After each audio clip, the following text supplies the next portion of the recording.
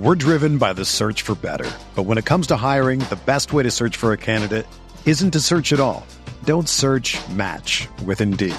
Indeed is your matching and hiring platform with over 350 million global monthly visitors, according to Indeed data, and a matching engine that helps you find quality candidates fast. Ditch the busy work. Use Indeed for scheduling, screening, and messaging so you can connect with candidates faster. Leveraging over 140 million qualifications and preferences every day, Indeed's matching engine is constantly learning from your preferences, so the more you use Indeed, the better it gets. Join more than 3.5 million businesses worldwide that use Indeed to hire great talent fast. And listeners of this show will get a $75 sponsored job credit to get your jobs more visibility at Indeed.com/Blue Wire. Just go to Indeed.com/Blue Wire right now and support our show by saying that you heard about Indeed on this podcast. That's Indeed.com/Blue Wire. Terms and conditions apply. Need to hire? You need Indeed.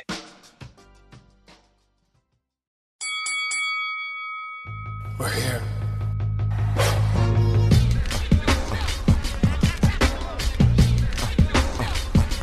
I wish I could give you this feeling. I wish I could give you this feeling. On the corner. What up, everybody? Welcome to another episode of the Corner Podcast. Kel Dansby here with the old man Andreas Hale, coming at you guys from Blue Wire Studios in the Wynn Resort in Las Vegas, kicking off the week with UFC. Dre, this is like the first time in 3 weeks we haven't started with pro wrestling, but we'll have a pro wrestling show for you guys later on in the week. Trust me, plenty of stuff to talk about there as well. Our hip-hop show is in the middle of this week, our first all hip-hop show. You guys wanted it, requested it. That'll also be happening this week. That one's going to be really fun. Trust me, the old man doesn't even know what's happening on that show yet. It is going to be exciting to talk hip-hop with this guy. Get a few stories out of him as well from the glory days of when he covered hip-hop. Got to take you back or put you back in that mind frame. But today, like I said, it is MMA. We have to recap UFC 293, which on paper didn't seem like it was going to be as exciting as it ended up being. So we'll talk about that one fight in particular, and then we'll preview UFC coming up this weekend. Noche UFC right here from Las Vegas, Mexican Independence Day weekend. Usually we're talking about a Canelo fight, but that is delayed a couple of weeks because the UFC was like, nah, give us that. And took the date, and they're building this Mexican fan base. And along those same lines, we get to talk to Raul Rosas Jr., 18 years old. Third fight in the UFC already. He was signed at 17. Man, we got to talk to that kid. A bright future in the sport.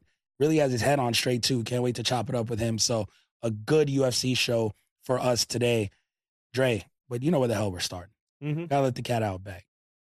Your new middleweight champion, Sean Strickland. Biggest upset championship title fight history in the history of UFC. No. Yeah. Bigger than Holly Holm? Yes. Holly was like 2 years removed from boxing. Don't care. Here's why. All right, there's the three biggest upsets in title fight history, maybe four if you want to include TJ Dillashaw when he won the title. Holly Holm, Ronda Rousey. Yep. Matt Serra, GSP, Correct. which is number one on just about everybody's list. And Juliana Pena, Amanda Nunes, which recently happened. All those fights ended by finish, right? You can blame all those fights except the Nunes fight with a lucky punch. You can say Matt Serra got a lucky punch on GSP. GSP wasn't a striker. Yeah. He got caught, right? He got caught out there. Ronda Rousey thought she was a striker, and then she played the fuck around and find out game, got her head kicked off. Now, those are big upsets. Sean Strickland beat Israel Adesanya at his own game for 25 minutes. Arguably the best striker today in the UFC, and arguably one of the best of all time. Yep. Sean fucking Strickland went out there for 25 minutes, nearly knocked him out. In a Philly shell. And just dominated him. That's why, for me, this is the biggest upset in title fight history, because it wasn't taking advantage of his weakness. If Sean was going to win, most of us thought, well, if he had any chance to win, he'd have to take the fight to the canvas. Yeah. Right? There's nobody. And if anybody says it, aside from Eric Nixick, who was incredible in Sean's corner that night, they're a fucking liar. Nobody on God's green earth said, I can see Sean Strickland winning a 25-minute striking match with Israel Adesanya. Nobody said that. No. Like when GSP lost to Matt Serra was on the Ultimate Fighter. He had no business being in a title fight. The only reason we got it because he won the Ultimate Fighter. Nobody thought he was going to win. There were no rankings at the time. But GSP wasn't actually the GSP that we knew. Like, he had just beat Matt Hughes. He was coming off of that. Like, he was rolling to be one of the greats.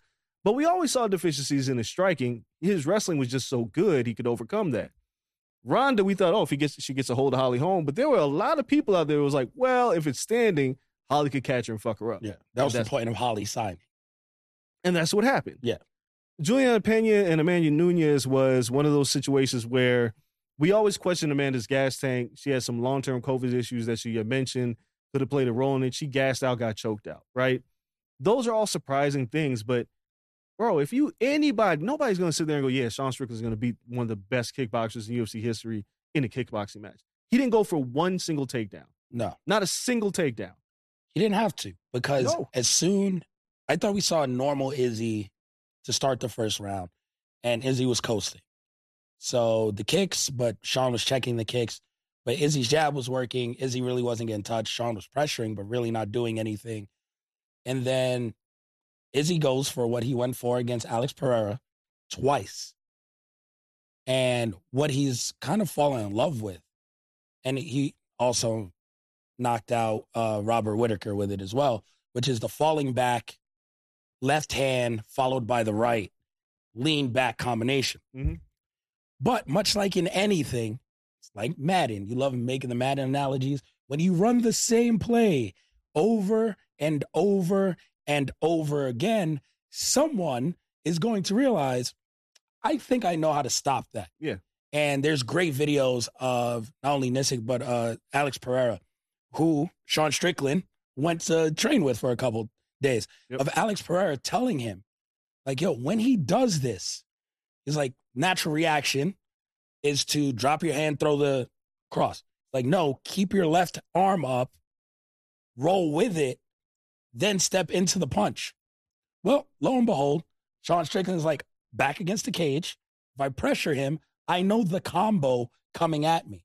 Alex Pereira was actually able to hit Israel Adesanya the second time, but it glanced this time. Izzy caught him with the right hand, knocked him out. Cool.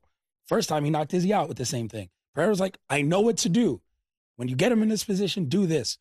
Lo and behold, Izzy's back's against the cage. Sean Strickland sees this, pressures, waits for Izzy to lean back, throw the left, right hand right down the pipe. Kept the left hand up and knocked Izzy's block off. And I think after that, it was survival mode for Izzy because I don't think he ever recovered. It's weird in sports, but it happens a good amount in the combat sports where someone will beat the count in boxing or get up in MMA, but it's like instantly concussed. Mm-hmm. And they're like, oh, you shake the cobwebs off. You can't shake the cobwebs off of everything. And it's just a matter of time. We've seen it Anthony Joshua. Yeah. Against Andrew Ruiz. He knocks down Ruiz. Ruiz gets up, hits him, never recovers in that fight. There's a rematch. He doesn't get hit like that. He can outclass him. It goes the way it's supposed to. But there's just some punches you don't recover from. Izzy never recovered. And he looked slower. The striking didn't look great. He wasn't offensive. Half the fight, I don't think he knew exactly what the game plan was or if he was there. It's just in survival mode. And he won a couple rounds like that. But when it came down to it, he didn't go back to the well for what was his knockout punch.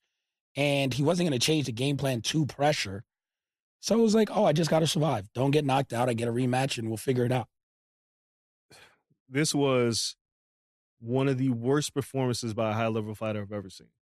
Because, like, one of the biggest misconceptions in a fight for most fighters is, like, when you lose, you get exposed, right? It's not always true. Shit happens. Like, people are like, Deontay Wilder got exposed. No, he got beat. There's a difference, right? Israel Adesanya got exposed. And the way he got exposed is really simple, but a lot of fighters can't do it because they're not disciplined enough. Yeah. It's don't give him anything. Like, if you go back and watch the Romero fight, Izzy nearly got his head knocked off in, like, the first round. And from that point on, Romero didn't take any chances, and he just allowed Israel to pluck at him, right? But what Romero didn't do was press forward. He just stood there in front of him.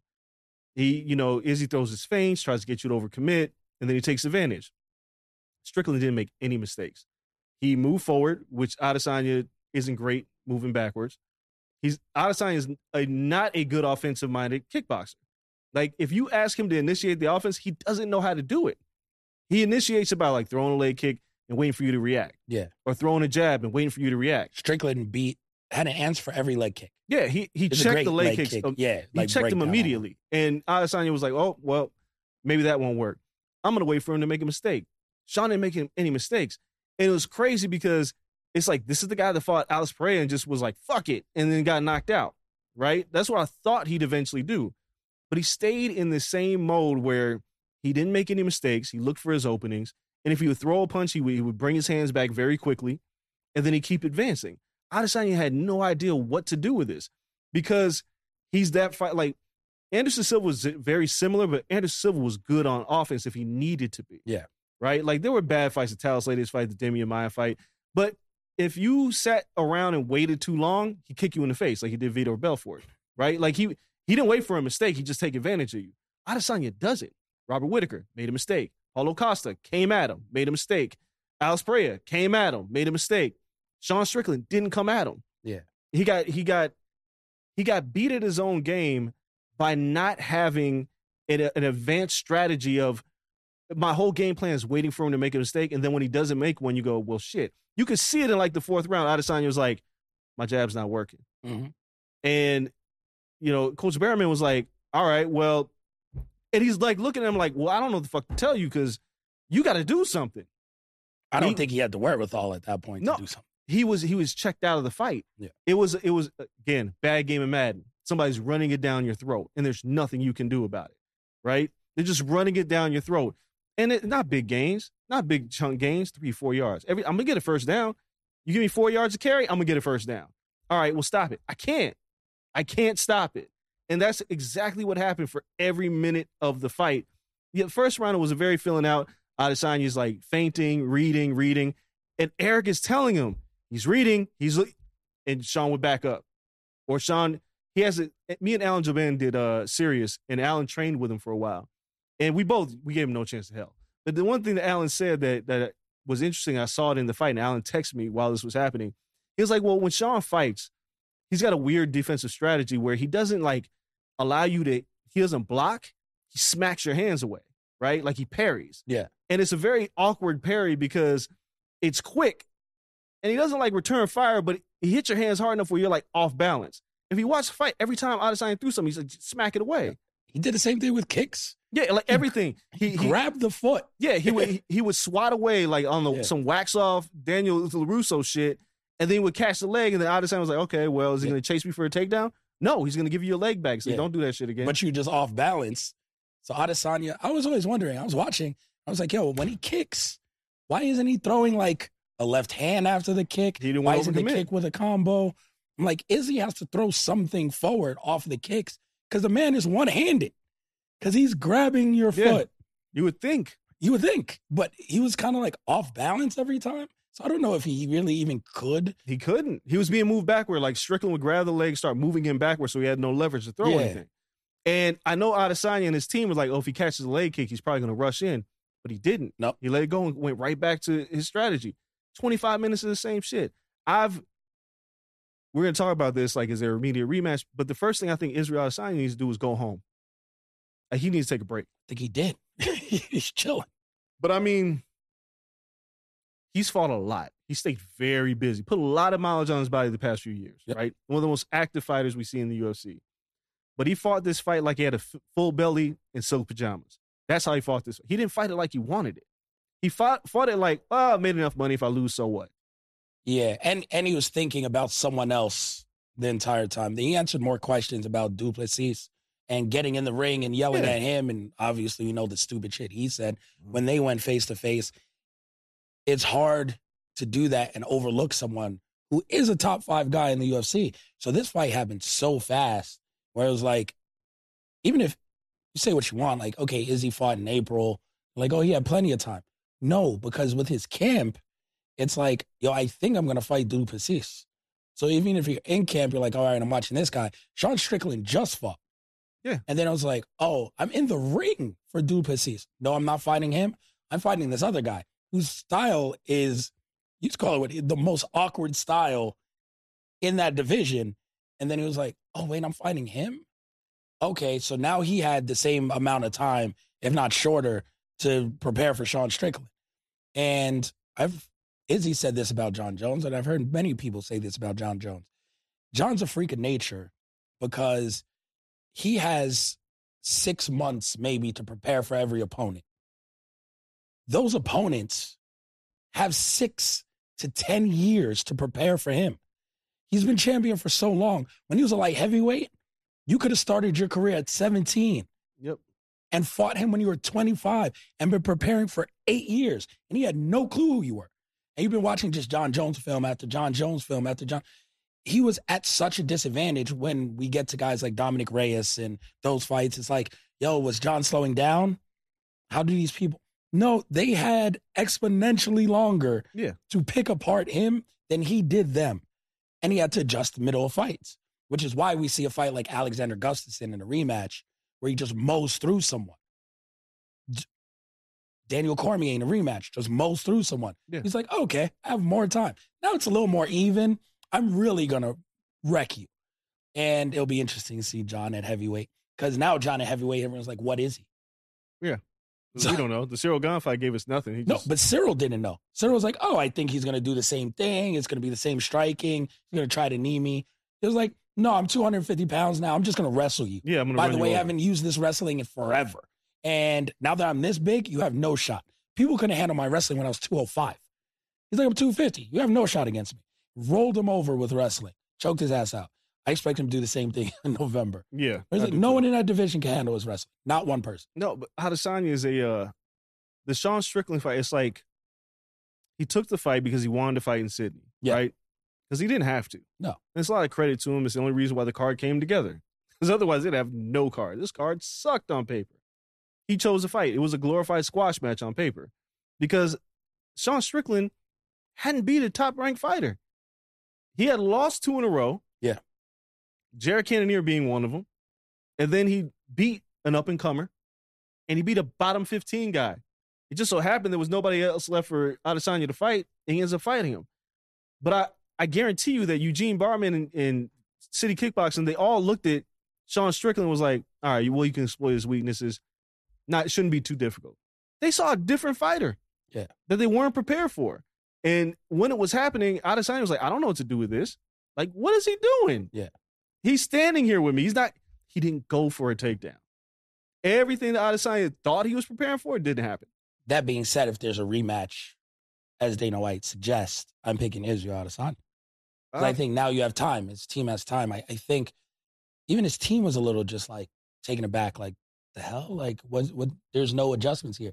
But I think right after, and Izzy was like, yo, I just need to be around the people who love me and bounce from the presser, and just left it to his coach. His coach was like, no, I already see stuff that, like, we'll work on, exploit, and I think we have a good shot in a rematch. And I think you do. Like, sometimes it's just someone's night. And that's what rematches are for sometimes. I don't like a million rematches. But I also think, like, yeah, I think he can go in there and win 3 rounds out of 5, at least. Maybe he doesn't start you. Maybe he does. It's one of those things where, now this guy was awkward. I didn't have a lot of time. Kind of needs this sometime as motivation. Go back in there, get the game plan right, be you, and then go handle business. Israel Adesanya doesn't deserve an immediate rematch. He didn't get knocked out. No. You got dominated. You don't get an immediate rematch. You don't. You just got the title back, and you shit the bed. Yeah. I mean, he did them a favor. That's fine. Don't care. I mean, he'll probably get it. He shouldn't get it. He shouldn't get it because I don't like immediate rematches when you just got dominated. Sure. I don't like immediate rematches when you get knocked out. I like immediate rematches when there's controversy. That makes sense to me. Izzy knocked out Alex Pereira and lost his first fight back. And the real reason I don't like this more than anything else is, let's just say Adesanya wins. We're back at the same problem in middleweight. No, there's plenty of contenders. No. What should happen, in my opinion, Strickland's a champion. We don't know when Duplessis is going to fight again, right? Hamzat is fighting. Yeah. That's a tougher situation than Duplessis. For who? For the UFC. I mean, look. Khamzat has the ability to fight in 3 cities and 3 cities alone. Yeah, I know. Yeah. But what I'm saying It's is... a little tough. You can't fight in the U.S. right now. No, you can't. So how do you give this guy a title shot? I don't know. Yeah, But I don't want Adesanya to get an immediate rematch. I don't... It's a bad precedent to set. Like, you just got dominated. Like, I think he fights so frequent that it's not like you're going to say he's holding up a division by giving him an immediate rematch, right? Because as a normal champion, say he fought now in September, a normal champion might not fight again until March, right? April. There's been longer stints. If he says, yo, I'll come back, I'll fight January, and if I win, Duplessis is ready still, we'll run that January, February. I'll run that in if March. You win, you got to get April. Strickland a rematch. Nope. No, Strickland's not getting a rematch. But then no. Like, that's my problem. Like, you don't, that performance, you do not get a rematch off of that. It's not like you're a long-standing champion. You just got the title. You lost. He has the second most defenses in I that. don't care. You got dominated. History. Fight somebody else. No, he beat everybody. No, he did not. Fight Duplessis. For no title? Yes. Duplessis would have to then fight Strickland because Duplessis deserves it more than Strickland. Thank you. Israel Adesanya needs to go home. So who's going to fight? Khamzat? Maybe. I don't want to see him fight for the title. You're asking the second most decorated champion in this division's history to earn a title shot again? Yes. Do you know? Have you seen Kobe Covington? Oh, no. I'm telling you what I would do. Okay, but I'm just saying, the president of this company. I said Kobe Covington never deserved another title fight. Like, I'm just saying, if I'm Izzy, I look at him and be like, you got to be fucking kidding me. I agree. I'm not earning anything. I agree. But what I'm saying, like, even Kobe didn't get an immediate rematch. No. So, based on what I he just wasn't champion for 10 title defenses. Look, I don't like what I saw out of Adesanya. And I know a lot of people will be like, oh, he should dominate him in the rematch. What's he going to do different? Oh, I think just not getting buzzed by a right hand at the end of a first round. But what is he going to do different? Well, you got to move, got to keep your back off of the cage. You then have he fights with his back on the cage. Okay, you have to implore different things. You have to back him up. You have to back Strickland up. Because you say what you want. Cannonier never moved backwards. Won a good decision because that shoulder roll shit is cute, is great, and the pressure Strickland showed is good. And that's what he is a pressure fighter. Moving backwards, he's not that same guy. If you move him backwards, you see Alex Pereira turned his ass into an iCarly meme because his hands was down like this. He was moving backwards. He had no clue what to do. Yeah. You have to pressure him and move backwards. So there's something clear you can do in a rematch. Can you get in the gym, work on it, and not say, hey, I'm the best kickboxing counterpuncher of all time? I am a style bender. I have to adapt this style to beat this man. Yeah, I don't. If that is your nickname, listen, you don't got to know it off the rip. But if someone's like, hey, this is the style you need to beat this guy. He has losses. We've just seen other people beat him with this style. You have to do this. He can't go in the camp and be like, oh, that's not what I do. Man. It's, no, you're a style bender. Take your ass out there and do this. Yeah, again, me personally, I don't have any interest in seeing, and I don't like immediate rematches. I just don't. I don't like it because, again, if Adesanya beats Strickland, then Strickland deserves an immediate rematch. Because then Duplessis got to go cry in the corner because he should have took the fight, and now he has to fight Khamzat, and he's in a world of hurt. Yeah, I mean, Khamzat's fighting Paulo Costa, and I don't know what the fuck. Paulo Costa's gonna get killed. Yeah, but. And then Duplessis, if he doesn't feel like waiting, be like, yeah, I got a guy for you to fight. Yeah, but and he's like, I don't want to fight that guy. This division it's been Adesanya's division, but man, he shit the bed. Like this is a horrible performance. He was embarrassed. That's why he left. Like, yes, all this time, he's like, yeah, I'm not worried about Sean Strickland. Like, yo, you got embarrassed. Like, you can't say anything. GSP, if he wanted to make an excuse, I got caught with a lucky punch. Ronda could say, I didn't fight my game plan. Yeah.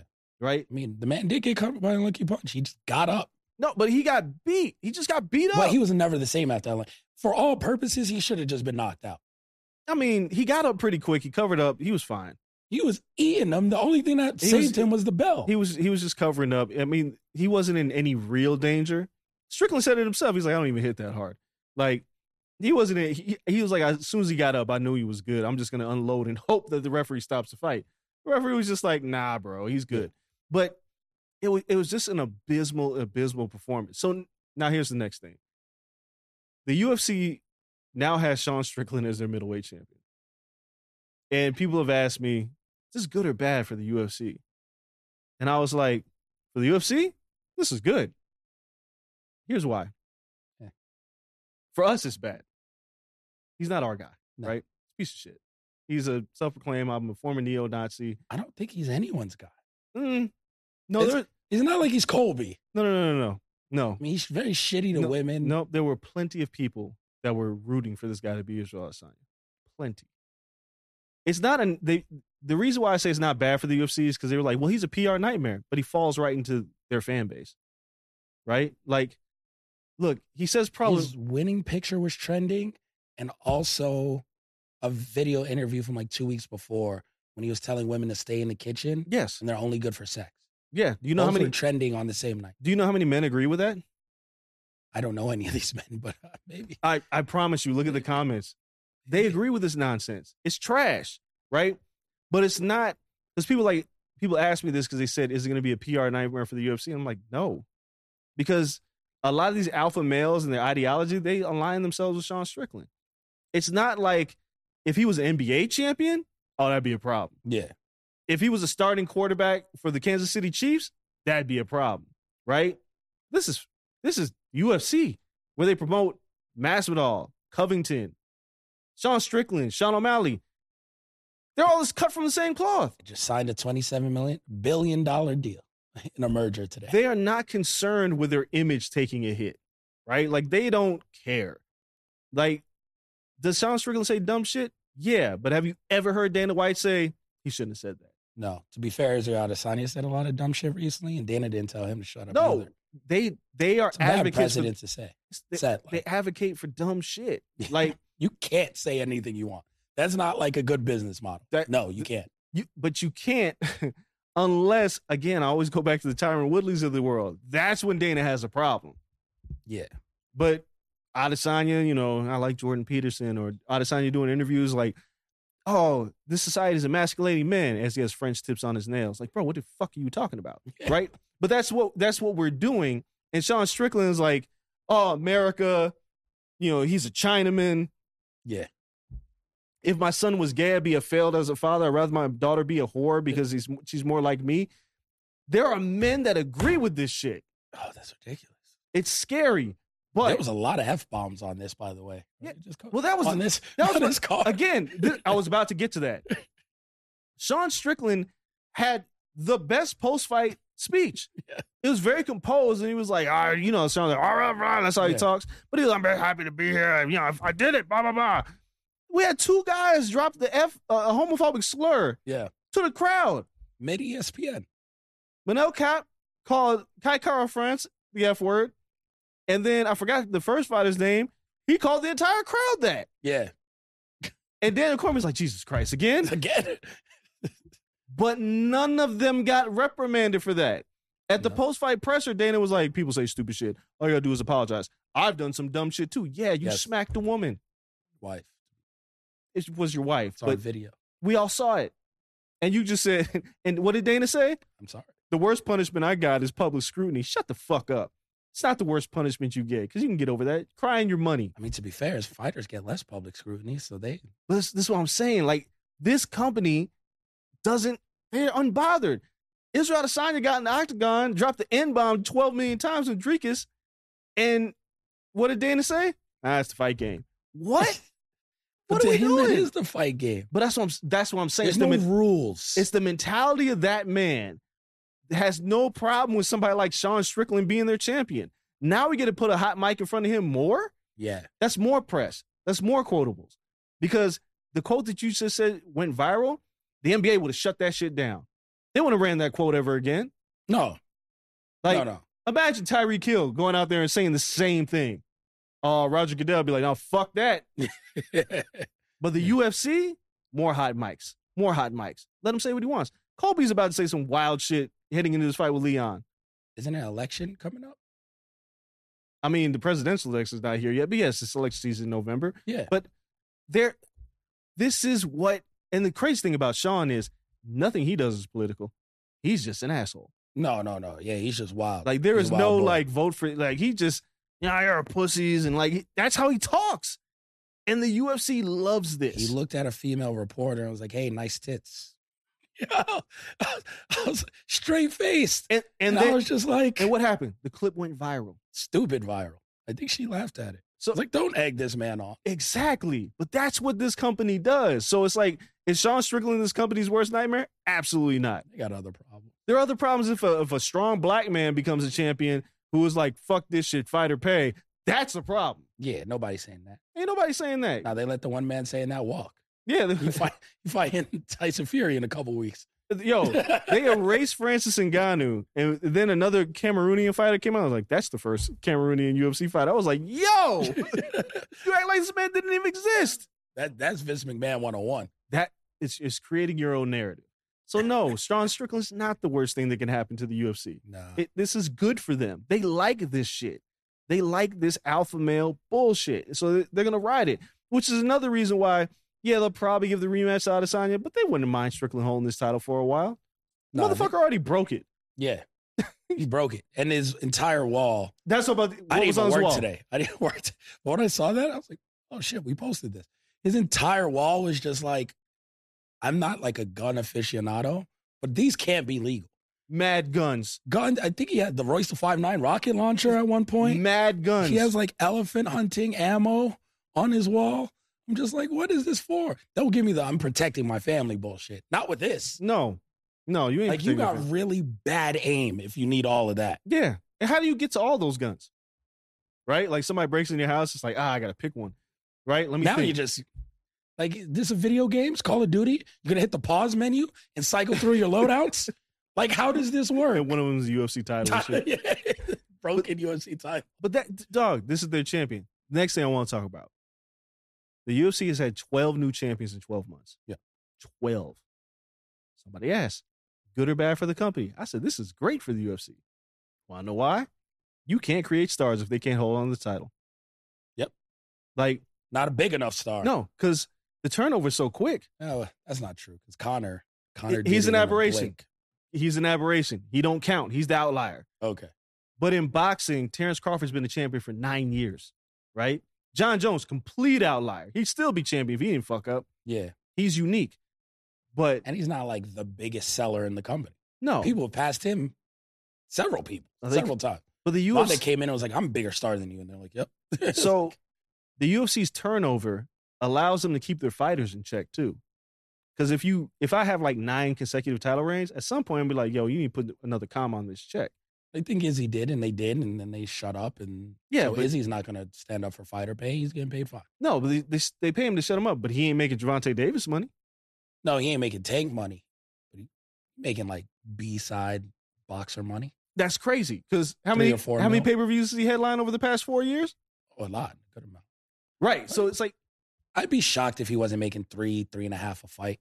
maybe. Yeah, sure. That's like Shakur money. But that's like, that's so little compared to what they're making, right? Like, you look at that card, he absorbed everybody's money. Adesanya did. yeah, And it's still not enough, in my opinion. But it's never enough. Sean Strickland just won the title. I guarantee he was on a shitty contract. And he's still in a shitty contract. Now he's in a championship contract. And that champion contract is much different because it rolls over. And it prevents you from renegotiating, Yeah. which was Ngannou's problem. So now it's like, you turn all these... Alexa Grasso's a champion. Think she's getting paid $1 million? $500,000? Probably Maybe. 500. Maybe. Probably why she's headlining this. You got to She's justify. probably getting it. like $350. Nah, I think it's 500 minimum now. I think But she's a champ.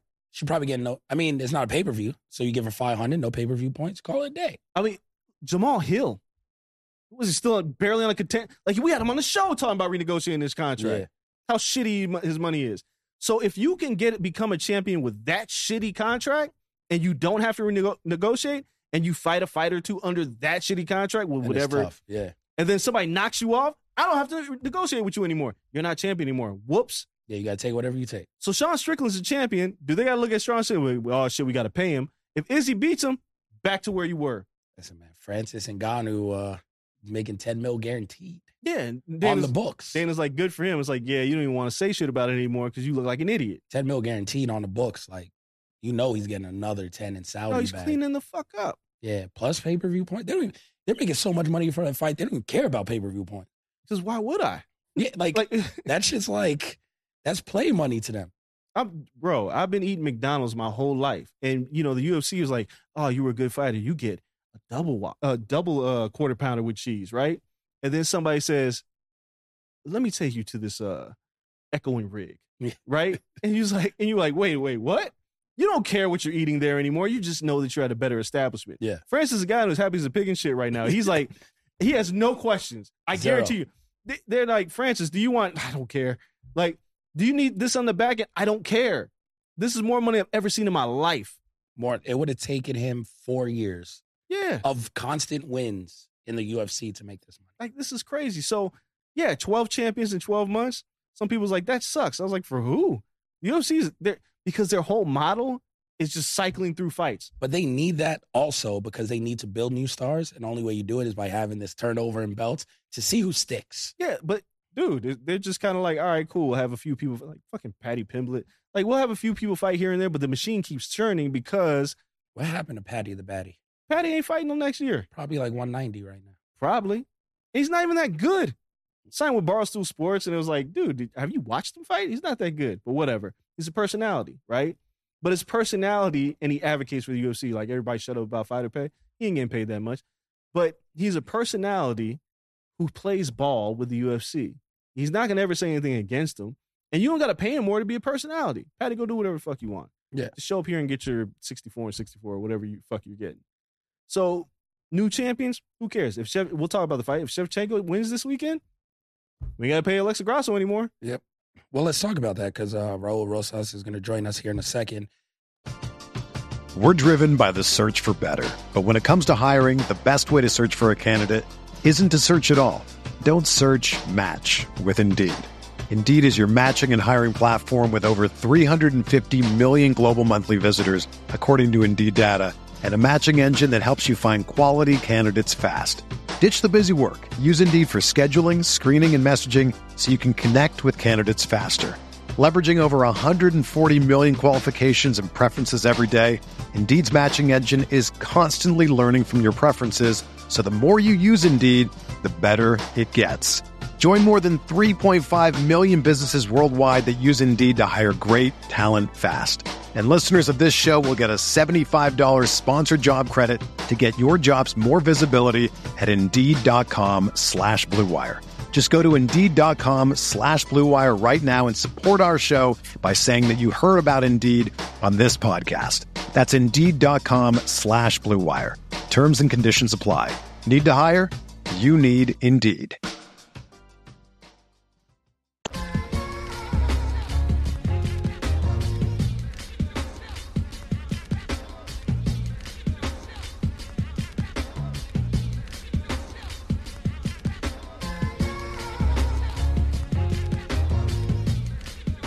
Everyone is talking about magnesium. It's all you hear about. But why? What do we know about magnesium? Well, magnesium is the number one mineral that 75% of Americans are deficient in. If you are a woman over 35, magnesium will help you rediscover balance, energy, and vitality. Magnesium supports more than 300 enzymatic reactions in your body, including those involved in hormonal balance. From functional medicine doctors to mental well-being and female hormone experts, we all know that magnesium is the one mineral to improve all aspects of well-being and health. But which one? Magnesium Breakthrough from Bioptimizers, the trusted choice recommended by leading experts with 7 best-absorbed forms of magnesium to ensure your body receives the support it needs for overall well-being. Go to bioptimizers.com/balance today and use code BALANCE10 for 10% off. Support your journey to wellness at bioptimizers.com/balance. Magnesium Breakthrough from Bioptimizers, your foundation to optimal health and vitality. The card last weekend, by the way, ended up not being horribly bad. A lot of finishes, cool sub in the co-main event. It ended up being all right. I don't know how Nick did. Shout out to Nick, veterans minimum, joining the show last week. I think he bet another subathon. I don't think that went well. If he did all finishes, then he was great just finishes. stacking. Yeah. But then, there was only like 2 subs on that card. This weekend, the card is better on paper. So that should be cool. Right, you know what's weird as we're about to talk about this card? Tracy Cortez is fighting on this card. Yep. Tracy Cortez has like 700,000 Instagram followers. She's like the second fight on the card. Yeah, I get it. I don't. She, you know who's. It's her second UFC fight. But do you know who she beat? In her opener? Not in an opener. There's one person who is on the fast track to a title, and she is the only person who has a victory over him. You know who that is? No. Erin Blanchfield. Really? She beat Erin Blanchfield. Well, I'll be damned. She has a strong presence. She's only lost 1 fight in her MMA career. She's a flyweight in a pretty solid division. She's ranked pretty low, but she needs more fights. I put her at least closer to the main card. At least why are you the second fight on the prelims? Yeah. I guarantee you, I'm thinking before I say this, I believe she has more Instagram followers than maybe Valentina. I'll tell you right now. That's tough because Valentina's got a pretty strong following. Yeah. I know she's got more than Alexa Grasso. I believe Tracy Cortez, as she approaches 1 million Instagram followers. Yeah, no, Bullet has 2.6. Never mind. So, because she's been building that for a second. But she probably has more than Alexa Grasso, who is the champion. If Tracy Cortez fights and wins. Alexa Grasso is now approaching 900. Okay, so she's close to Alexa. If Tracy Cortez wins her fight, there's a world where she goes, I'll just go do OnlyFans and make more money, right? Like, that's where she's at. I'm surprised that they haven't moved her up this card to be this. Like, I want to see her fight because she's a pretty good fighter. Yeah. But that tells you, like, they better run her highlights or something on the main card. Do something. You got to do something. Do something. She's got a strong following. You got to do something with it. I'm not saying, again, you have to play up the fact that she beat Erin Blanchfield. You have to play that up. She did. In the victory, I was looking at that shit and I was like, why is she the second fight on the card? But her presence on this card, fighting on the prelims, much better than the entire pay-per-view last week. That pay-per-view had, what? Nobody. Taito Uvasa got his block rocked. He's kind of cooked. Yeah, it's a wrap. He's just cool. So, I mean, people would turn out. They'll put him on these cards every now and then. Manel Kape, that was a great fight with a short notice guy who trains with Charles Oliveira, who's Felipe dos Santos. I'd like to see him fight again. Yeah. Manel Kape is probably going to get closer to a title fight soon. But that card sucked. Now, the top 3 on this card this weekend, though, Raul Rosas Jr. versus Terrence Mitchell. Interesting dynamic. Rosas coming off of a loss. Mm-hmm. He's 18 still, so people lose at 18. Whatever. But now they're not giving him easy fights necessarily. No. So Terrence Mitchell, 14-3, 7-inch reach advantage over Rosas. A kid. Terrence Mitchell's 33. Yeah, man. And they're like, 33-year-old, 17 fights, 3 losses. Go fight your son. Fight this kid. Go fight your son. Okay. That's 1 year away from the age difference between me and my daughter Malaya. That's crazy. I had her at 17. So when I was 33, she was 16. Yeah, go fight your daughter. Yeah, this is equivalent to me like knuckling up with one of her boyfriends. It's ridiculous. So they're giving Rosas like no easy touches. That's also like, it's great. It's great, like, selling points for UFC. We don't do soft touches. It's not good for brand building if you're a fighter. No. It's like, well, what the fuck? Like, Max Holloway got Dustin Poirier and Conor McGregor back to back. It was like, yo. Yeah. Like, he's like, I promise you I'm good. Yeah. I promise you I'm a good fighter. Stop giving me these guys. Like, what is this? Like, what are you doing to me? And then Max came on the other side and became one of the greatest featherweights of all time. But, dude, they take pride in that. It's good. But at the same time, it's like, you can't really build anybody. I'm not saying give everybody the Deontay Wilder special. Nah. But what was the name of the Mexican fighter kid who got his block knocked off versus the dude with all the tattoos? You got Cody Garbrandt. Oh. Garbrandt. You just gave me dude with tattoos in the UFC. That's all the white guys. Yeah. Cody Garbrandt. But it was him and a Mexican fighter, and they were like 1 and 2 prospects. They fought each other. Thomas Almeida? Thomas Almeida. Yeah. never the same. No, I mean, it got ruined after that. That was it. It was Yeah. like, yo, these guys are going to meet and probably be like championship level, and you have two amazing stars. They're like, gonna have them fight. 4 years too early. They don't care. It's the opposite of boxing. The UFC, 4 years too early. They don't. The UFC again. It's like if we could find somewhere in the middle, it'd be great. The UFC does a fantastic job of, yo, you're good, go fight. Right. The matchmaking is really good. There is no hype building for a fight. Right. We will never, and it's fine. I don't need another Deontay Wilder, Tyson Fury situation. I don't need a Terrence Crawford, Errol Spence situation. There is never a moment. It helps because it makes those fights feel like events. But there is no scenario if the UFC says, all right, we signed Alex Pereira to fight Israel Adesanya. It was like, you ain't gonna get a lot of time for this.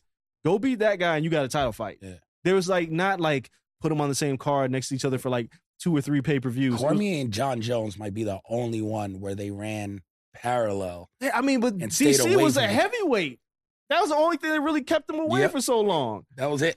It was a weight class And situation. then he cut down, and they waited like a good 2 years. They give him some fights when he cut down, and then it was like, okay, it's on. Like, bro, but they don't. There are no fights that you're like. It was like John Jones and Francis Ngannou was the only one. Yeah. And as soon as Francis was like, I want more money, they were like, fuck you. And that was a weight situation. Yeah, they were like, fuck you, get Yeah. out of here. So I don't know. That's a good point. Co-main event, Kevin Holland. Oh, I'm picking Raul, by the way, just because I pick everyone else. Kevin Holland versus JDM. It's a tough fight. It's dude, Kevin Holland's a psychopath. Yeah. He'll fight every 2 weeks if you allow him to. Like, he'll do this and he'll do another fight next week. I think he's been on this podcast more than most people fought in their careers. 100%. Right? Yeah. Like, it's fucking nuts. Like, he always shows up. Like, I think I've interviewed him to the point where they offered me an interview. Like, bro, I just talked to him. Yep. I don't need to talk to him again. I'm surprised he didn't come back on this week. We got Raul. They probably knew better. But Jack Della Maddalena got ruined for that last fight. He was supposed to fight Sean Brady. That fell through. He ended up fighting somebody he didn't know and ended up going to split decision. And then people were like, we're a little bit down on him. Now he's fighting Kevin Holland on this card.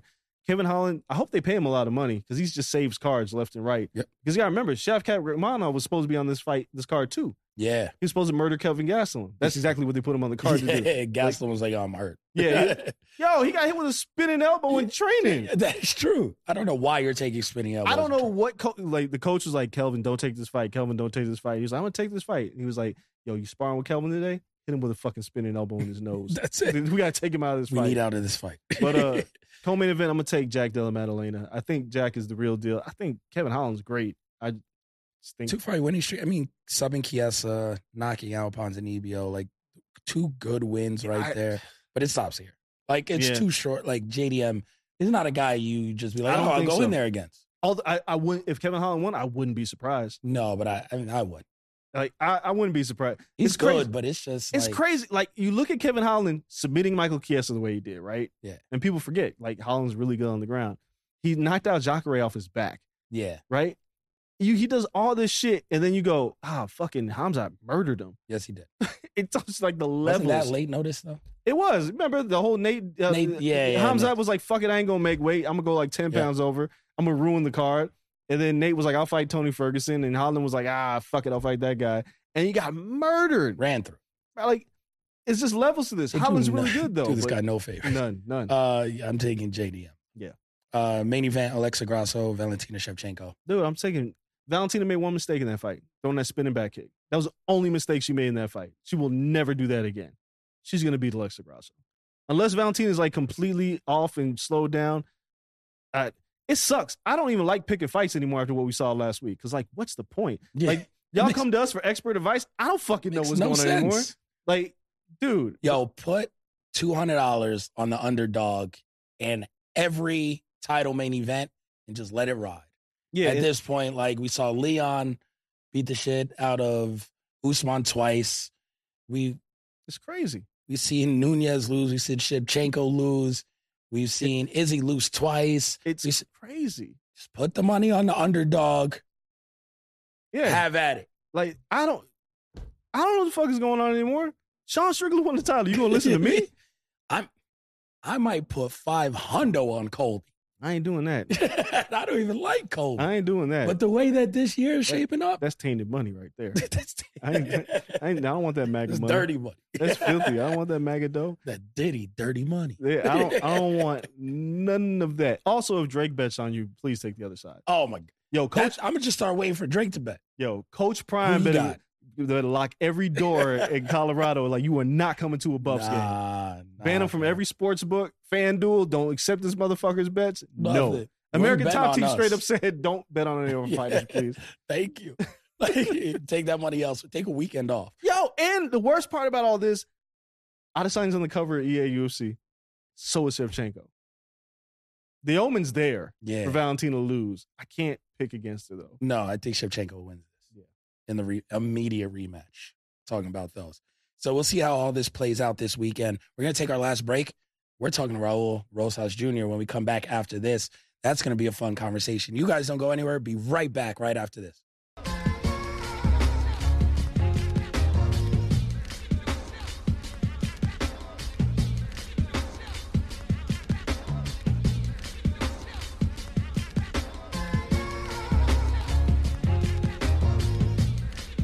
All right, everybody, as promised, it's been a while since we had a guest. The UFC decided to take a tour of the world, but now they are back in Vegas, going down this weekend. Mexican Independence Day took the card from Canelo. I love it. It is going down at T-Mobile Arena, and we have Raul Rosas Jr. joining us on the show today. Raul, thank you so much, man, for taking time out during a fight week to join us. We really appreciate it. No, thank y'all for having me. I'm excited for this week. Yeah, man, we're excited to have you. Going into a week like this, is it wild to think that, honestly, a year ago, you were just competing for a contract to be in the UFC, and then now you're preparing to fight at T-Mobile Arena? How much has your life changed in just this year from being a normal teenager to now being on the main card on ESPN? It's changed a lot, but I knew it was going to happen. I knew I was going to be here, so it's all just a dream coming into reality. So, yeah, I'm just excited and looking forward to it. For this particular card, because it's Noche UFC and it's Mexican Independence Day weekend, how important is that for you? Because considering they have never done something like this before, obviously with Alexa on the card, yourself, it's a pretty loaded card, but what is the significance to you to be on this particular card?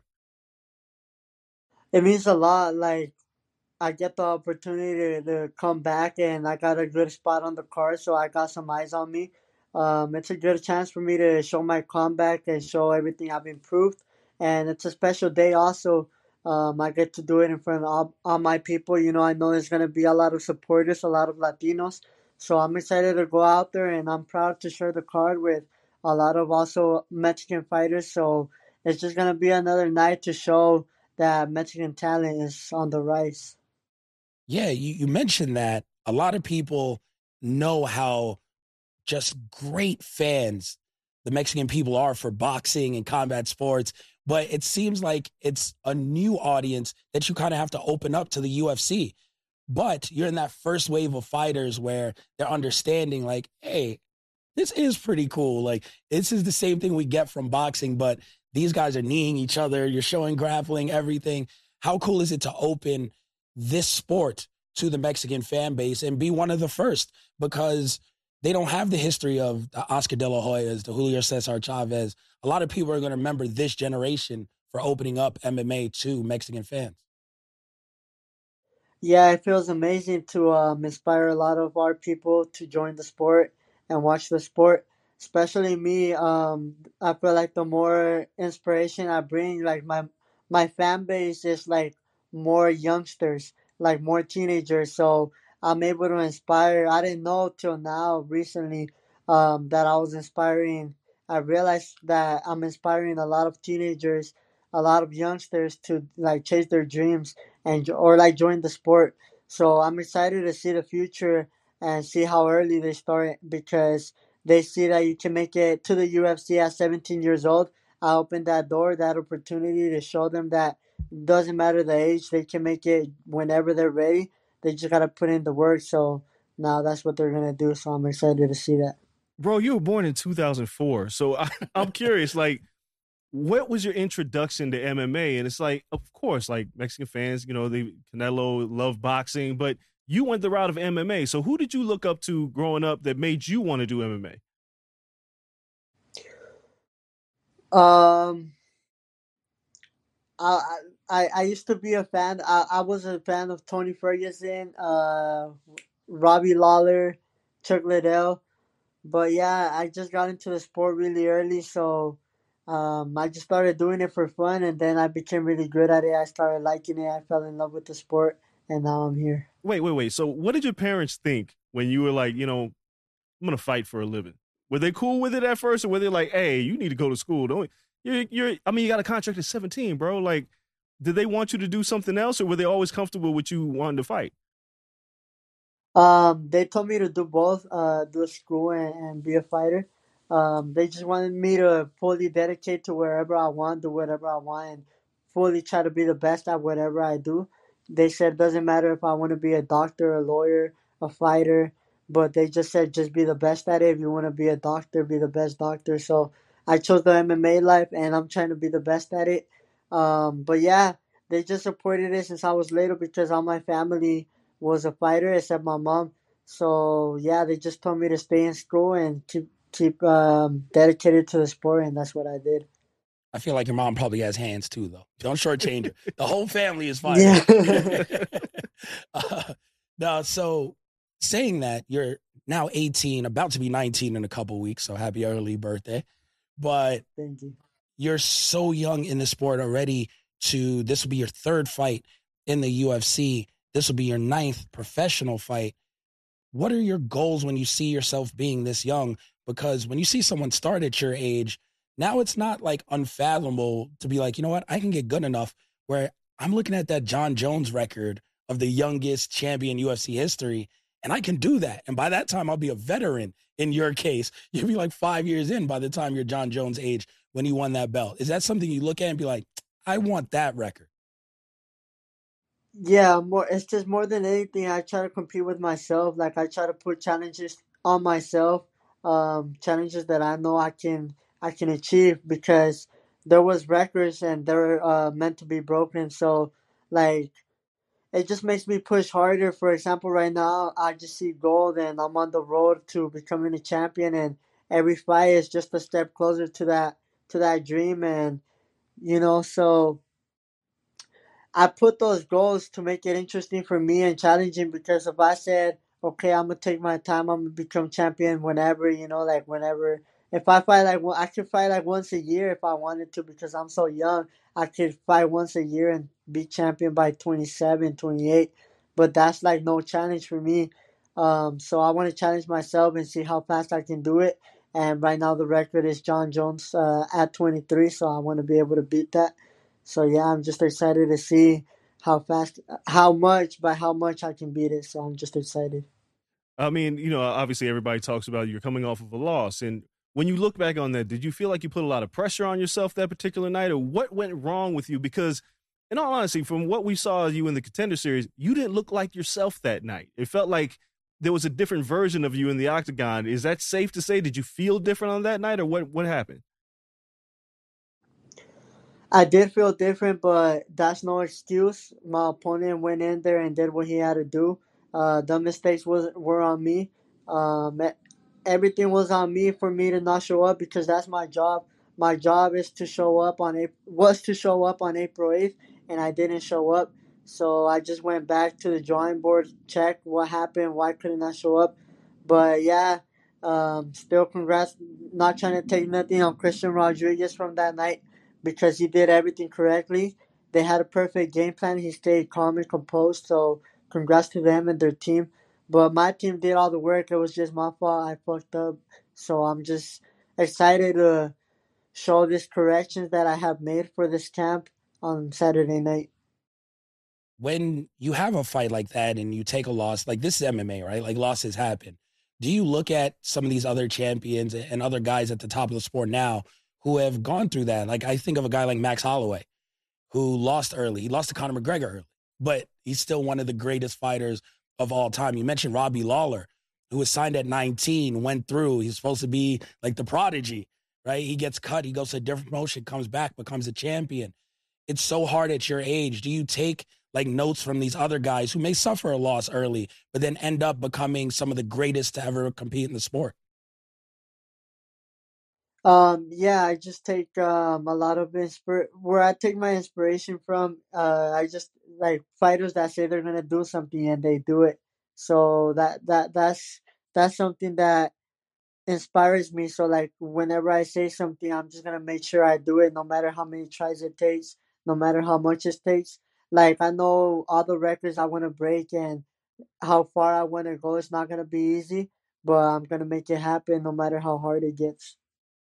I know we asked you how special this is and competing this weekend, but what is it? What is it you think it's going to feel like walking to the octagon that on Saturday night? Like, there's going to be flags in the crowd. Your people are going to be there. Like, how important this moment is to the countrymen and your people. Like, how do you stay composed and all that? Because you got to be excited for that. Or are you able to like push it to the back of your mind and just focus on the fight? Or do you feed off that crowd? I feed off the crowd, but this time I'm just focused on the fight. I'm just excited to go out there and put on a show. And I'm mostly like just wanna show all the improvements I made from my last fight, all the mistakes I did. So I'm just focused on that, and I'm excited to be able to do it in front of all my people. So they're gonna enjoy the show. I'm gonna make sure to put on a show that night, and I just can't wait to show all the corrections I've made.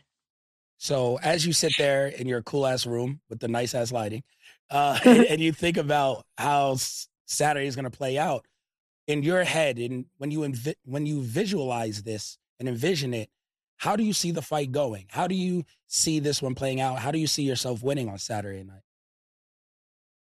I see this being a dominant win. I'm just ready for whatever. I'm ready to go out there and get the finish whenever I can. I'm ready for a war too.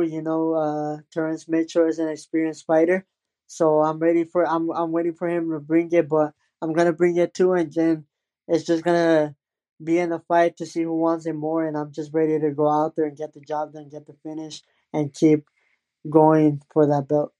My last question, man, is Terrence Mitchell is taller than you. There ain't too many people taller than you in this division at 135. He's about an inch taller than you. Does it make a difference if somebody's taller, shorter, reach advantage? Does any of those things make a difference when you're competing in the octagon? No, not really, no difference. I just been preparing for all that. I think more than the size, he just has the length advantage. He's a 135er with a lot of length, so I'm just excited to show everything I've worked this camp and put him away. Last question before we let you get out of here. You mentioned that. I mean, you're about to be 19, fighting at 135. We see this a lot in boxing where your frame is still growing. Your body is still growing. Where do you see yourself competing at your most comfortable in the long run? Do you see like staying at 135 for a good amount of time? Or do you think like 145, 155, 170 is in your future? Definitely 145 is in my future. Right now, I'm gonna try to keep getting these fights at 135 as long as I can. But eventually, I think I'm gonna have to move up to the 145 division. So I'm just excited, and I'm gonna be ready for the new challenges and keep myself prepared. Nah, man, I love it. Get some rest. Enjoy the week, even, leading up to the fight week, because this is truly special. I think it's going to be For a sure. treat for all the Mexican fans. They're all going to be there supporting you. Enjoy it. Can't wait to watch you compete on Saturday. Everyone, again, Raul Rosas Jr., 18 years old in the UFC. It's amazing, man. Can't wait to see you win. Thank you so much, Raul. Thank you so much. Have a good one. You too. All right, everybody. That was Raul Rosas Jr. competing this weekend. UFC, Noche UFC going down here in Las Vegas, taking the date from Canelo, as I said before. Wow, the Mexican fans are definitely going to show up and show out as they do every year for this weekend. So it's going to be very exciting. Make sure you check that out. It's been one hell of a show. Thank you, everyone, for listening. Thank you, everyone here at Blue Wire Studios, Wynn Resort in Las Vegas. Follow us on social media. on all platforms. Check us out on YouTube, especially. We're making some changes there. Can't wait to get you guys' reactions. Plenty of shows to still come this week. Make sure you guys check those out. For myself, for the old man Andreas Hale. Till next time, we're out.